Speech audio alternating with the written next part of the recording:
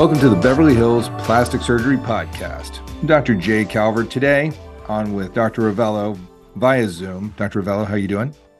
I'm doing all right. How are you? I'm pretty good. Doing okay. It's time to talk about lip lifts. It's something that's been, this is up there with the buccal fat discussion, isn't it? It is. It's part of our 101 series, even though I don't know that lip lifts are that common to the general population. But for the people that know about it, it's pretty darn common, Yeah, I if mean, that this makes is sense. coming up big. Like people talk about this a lot in the media and magazines and, on all the, review websites. Lip lifts are front and center. But they're not for everyone. So that's the deal, right? So, everyone, or not everyone, but like lots of people are candidates for breast implants or for a liposuction or even a rhinoplasty. But not everyone needs a lip lift. No, it's true. And really, this is more of an operation for people who've gotten older. I don't think I've ever done a lip lift on a man, although I could envision one being done on a man, but this is I've mostly for women. I've had a man request one. You have. So I have, yeah. But I think he also was swayed by media and thought that maybe he needed one.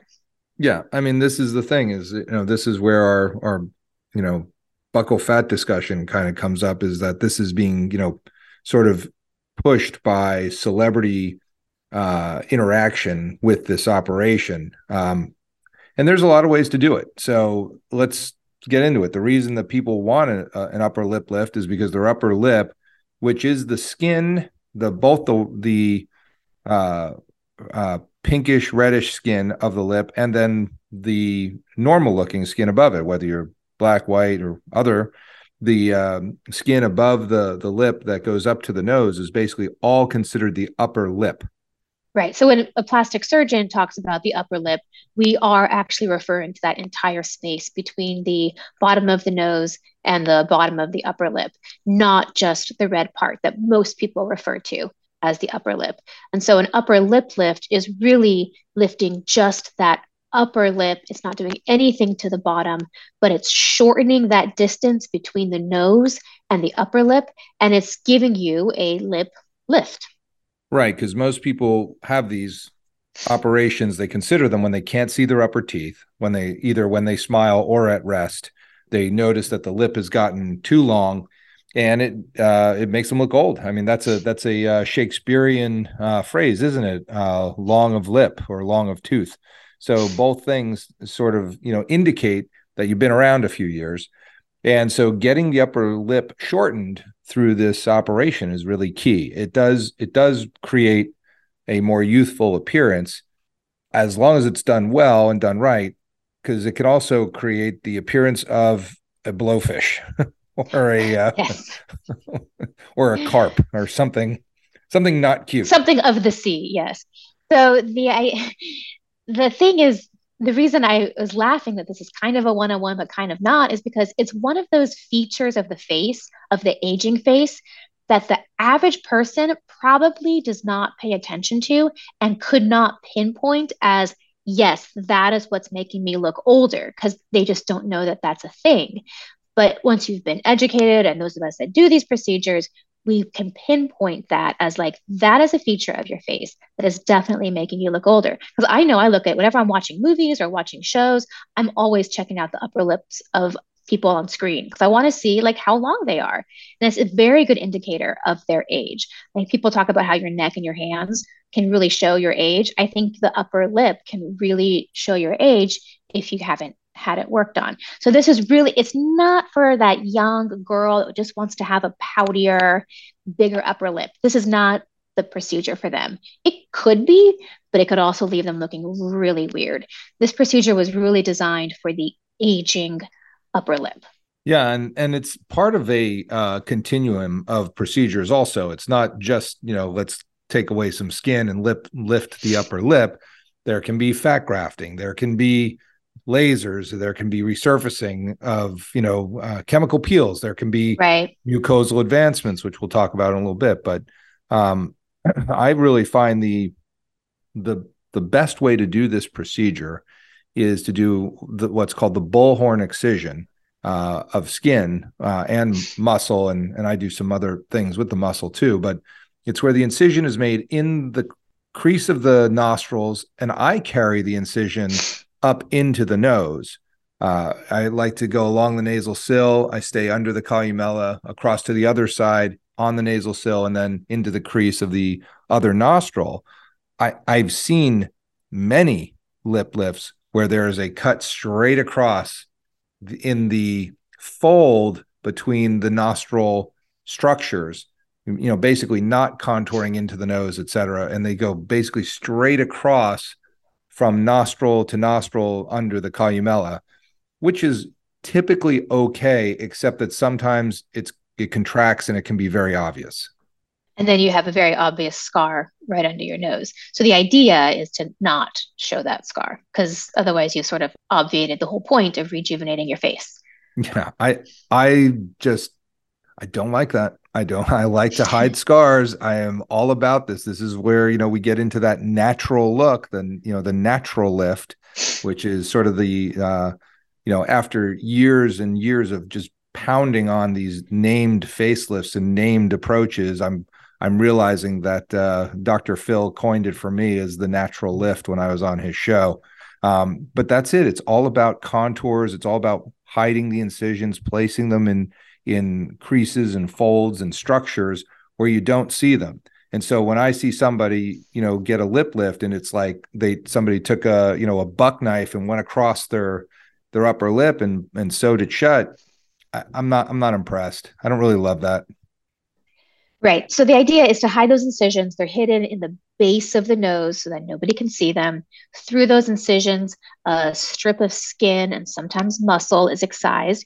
And then it's sort of literally like it sounds. We lift that skin of the upper lip up, suture it into place. And by doing so, it shortens that distance between the nostrils and the upper lip. And it sort of lifts and flips the upper lip. Yeah, and I put sutures into the muscle. I do, basically you want to get the entire lip to come up like a window shade. You don't want the central part under the nose to be higher so that you look like a bunny rabbit. I don't think Yeah, that's I've seen that. I don't like that look. no, that's No. just a technique failure basically. You need to make it wider obviously laterally and narrower centrally. And then the other thing that can help a lot is I do these deep absorbable sutures through the muscle to the periosteum. And I really go for it out laterally and less so medially. But those deep sutures take the muscle and then I stitch them to the periosteum of the maxilla, the upper jaw in the nose. So you're talking And about the bone. yeah, You're yeah. yeah. I'm sorry. Am I being too You're using technocratic? using doctor words. Sorry. I gotta bring this one to yes. So I stitch it to the lining of the bone, which is called the periosteum. And that holds, it's a very strong layer. It elevates the lip in a very natural manner. And then it also takes tension off the scar because the reason you see scars is because you didn't do any supporting work underneath the skin and the scars pull apart. So those supporting sutures are really important to get a great result. Yeah, the idea is that you don't want all of this tension and support being on your skin sutures. There should be zero tension on the skin. That's how you're going to get the best facelift or best skin incision. And by putting the sutures deep, you put the tension underneath, and therefore the skin comes together with zero tension. Yeah, and it's you can take a lot of skin. You can take depending on how long that lip is, I mean 12, 15 millimeters in some cases. I just did one on a woman in her 80s and I took out easily a centimeter of skin and it looks amazing. And you can see then the teeth. You can see that the lip is shorter, it's rejuvenated, and then you add in some fat or some filler. It really can rejuvenate the area quite nicely. The idea when you're talking about how much to take or how much teeth you should show, we have all these numbers and these figures on what the average youthful face and lip is supposed to look like. And something like 2 millimeters of upper teeth show, 2 to 4 millimeters is considered a youthful look. And so that doesn't mean that when you're walking around, your teeth are showing, but it just means that when you're resting in repose with your mouth slightly open, you see a little bit of your upper teeth. When you're talking, when you're smiling, you see most of your upper teeth. And so that is sort of the look that we're going for. Yeah, and you can again, fat grafting can help, especially with the rhytids of the non-vermilion upper lip. If there's a lot Those of smokers wrinkles, lines. yeah, Yeah. those smokers lines, then And they're fat not just grafting for helps. smokers. They happen in anybody that's getting older. You get those fine lines and people hate them. So They that do. is definitely something that can be addressed at the same time. I personally hate putting filler in those lines. I know a lot of people do. I think it makes people look like Kermit the Frog with a very like puffy Muppet upper lip look. They do like that I skin of did the not upper know. lip, like just looks like a Muppet. Kermit the Frog here. No, I never thought about that. It's true. It does. It looks really strange. It It looks really looks strange. like a Muppet. It looks like a Muppet. So Awesome. um, fat is better. Right I now, like, somebody who just got filler in their upper lips, like, wait, do gosh I look like darn a it. Muppet? Yes, you do. Sorry, maybe. We're here to tell you. But that's where an ablative laser comes in really handy, a CO2 laser, a pixel laser, something that's going to resurface the skin of the upper lip to literally ablate and just burn off those fine lines above the lip. That's what chemical peels, lasers, things are really good for. And then if you have to come back and put a small amount of filler, a small amount of fat grafting, that's fine, but it's not to the degree that, you would if you hadn't done those things.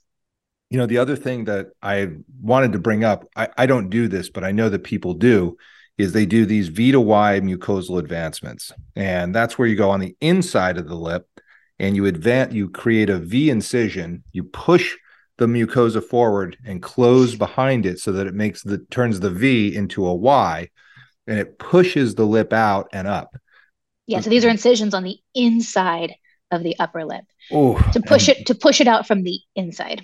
it really is dramatic, but your mouth doesn't work right for quite some time. There are some people that need that. I never say never. I don't love doing that. I can't remember the last time I did do that. I have undone those. I have wide V'd a few of them because they were too extreme. So that has happened. I've reduced lips because of that, but that's something to know about. And the other thing to know about too is a direct upper lip lift where the incision is made in the vermilion border, much like a direct over the eyebrow brow lift can be done. So this is an incision directly above the red part of the lip, Yes. between in the red and white junction. And the scar is actually okay.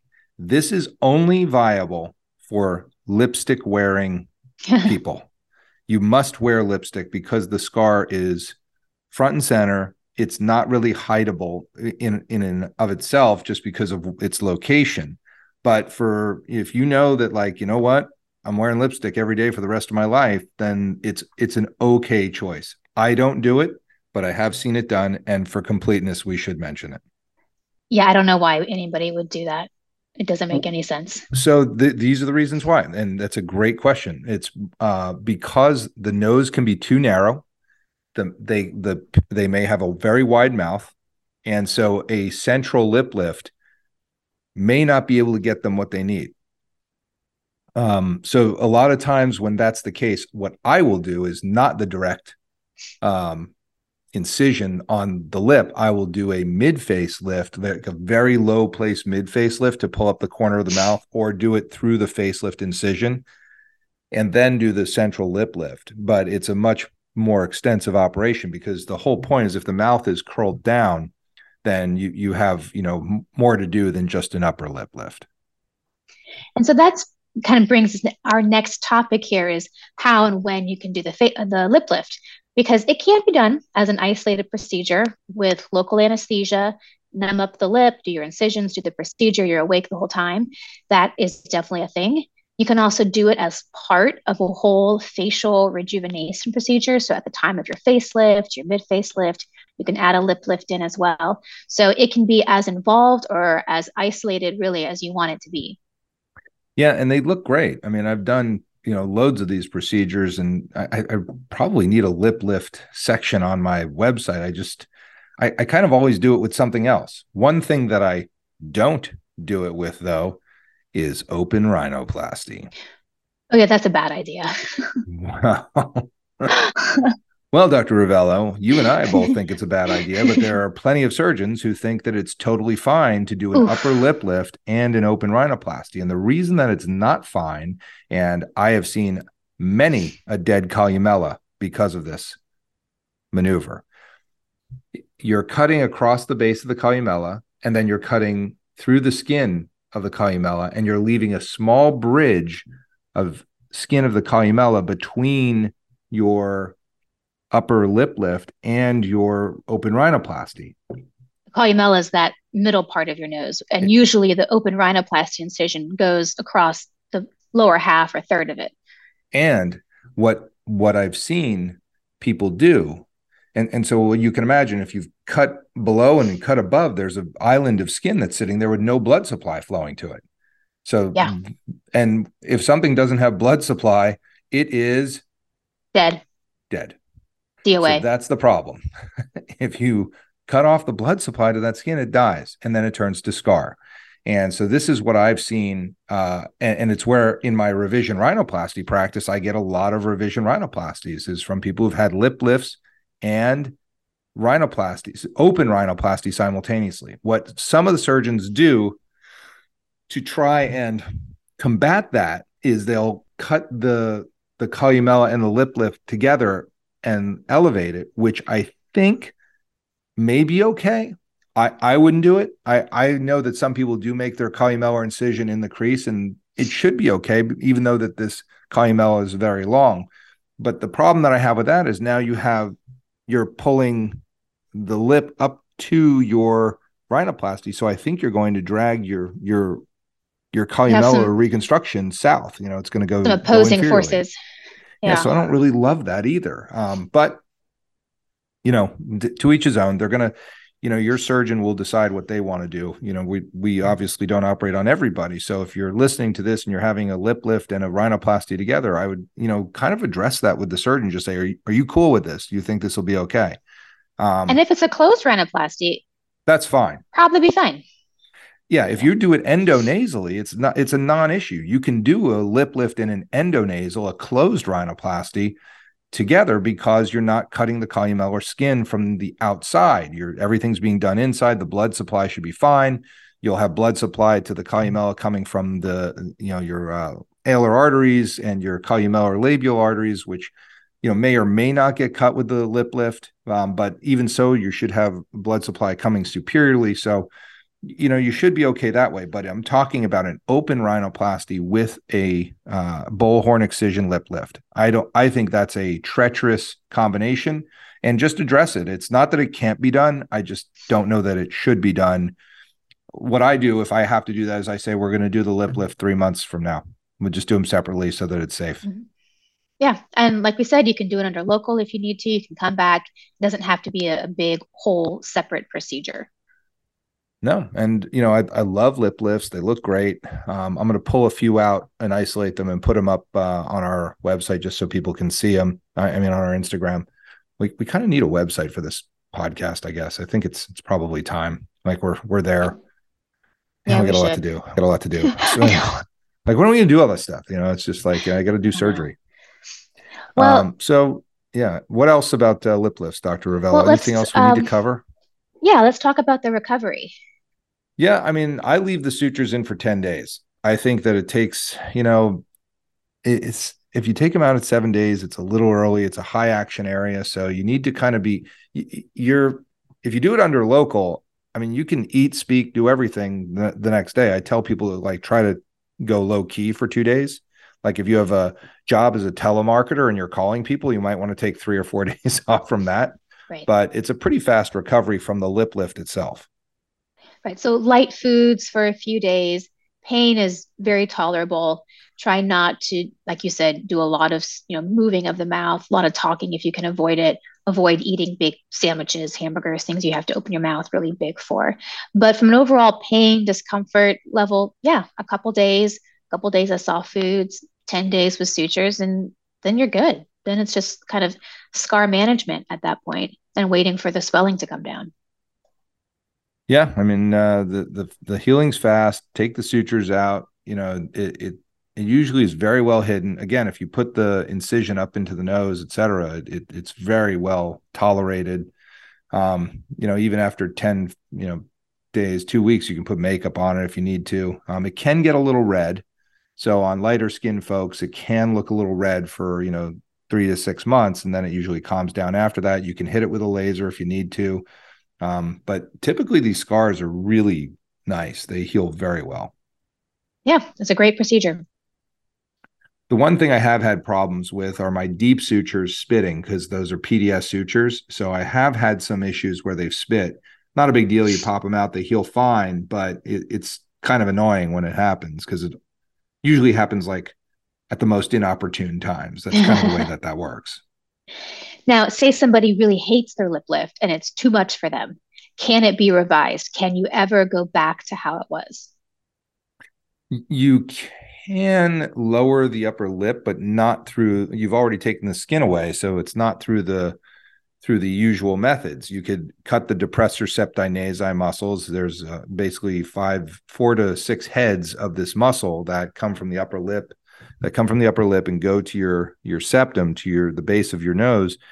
And if you divide those, then you could drop the lip down a bit. You could also add fat or like a dermis fat graft to the lip itself to make the lip longer. That's one thing that people don't really understand about getting fillers, is when you put fillers in your lip, it makes the lip longer. So it doesn't just blow it out into the front of your face. It also makes it drop down. So there are ways to lengthen it if it's overdone. So yeah, I think that those are sort of important points to understand, is that reversing it is not easy, but it can be done. And the main people that get these, obviously, we said are people who have aged and gotten a longer lip. But I will tell you that I do have a component of my practice that is post rhinoplasty upper lip lifts, because some of the techniques for the rhinoplasty will lengthen the upper lip. And I'm not sure that it definitely lengthens the upper lip, but when you elevate the tip of the nose, it can make the upper lip look longer also. So for whatever reason, sometimes after rhinoplasty, people say, boy, I really need to shorten my upper lip, which is, not a big deal. It's all about aesthetics, but, the nose looks better, but now I don't love the way that my upper lip's looking. So I don't cut those depressor septi nasi muscles. I shimmy between them with when I put in my Cully-Miller struts. Unless I'm trying to lengthen the upper lip, but that's not usually the maneuver. And when I do move the caudal septum, I necessarily wind up dividing the depressor septi nasi muscles. So at that point, I'll put in sutures to haul it all back together, and I will actually stitch the soft tissue of the upper lip back to the septum so that it doesn't lengthen the upper lip. All very key points. Yeah, so I think we've kind of covered it on the upper lip lift. It is sort of not just a 101 procedure. It's sort of a more advanced procedure, but it is so front and center. I think we should have a 101 about it. So I'm glad we did. I like it. Good. Any more points, Dr. Rovelo? Are you ready to wrap this one and move on? I think we hit the highlights. Well, great. Then this is the Beverly Hills Plastic Surgery Podcast, coming to you from the 90210. If you like what you heard on the Beverly Hills Plastic Surgery Podcast and want to get in touch with either Dr. Rovelo or myself, this is how to do it. You can reach me at the website, rovelloplasticsurgery.com. You can reach out to the office directly through the website with any questions or consult requests, or you can call the office directly at 310-954-1355, and you can reach me on Instagram at Rovello Plastic Surgery. And to reach me, the phone number is 310-777-8800. My website is drcalvert.com, drcalvert.com, Instagram, Dr. J. Calvert. And of course, you may want to check out our YouTube channel for the Beverly Hills Plastic Surgery Podcast, which is simply that, Beverly Hills Plastic Surgery Podcast. Hope to see you all in the office very soon.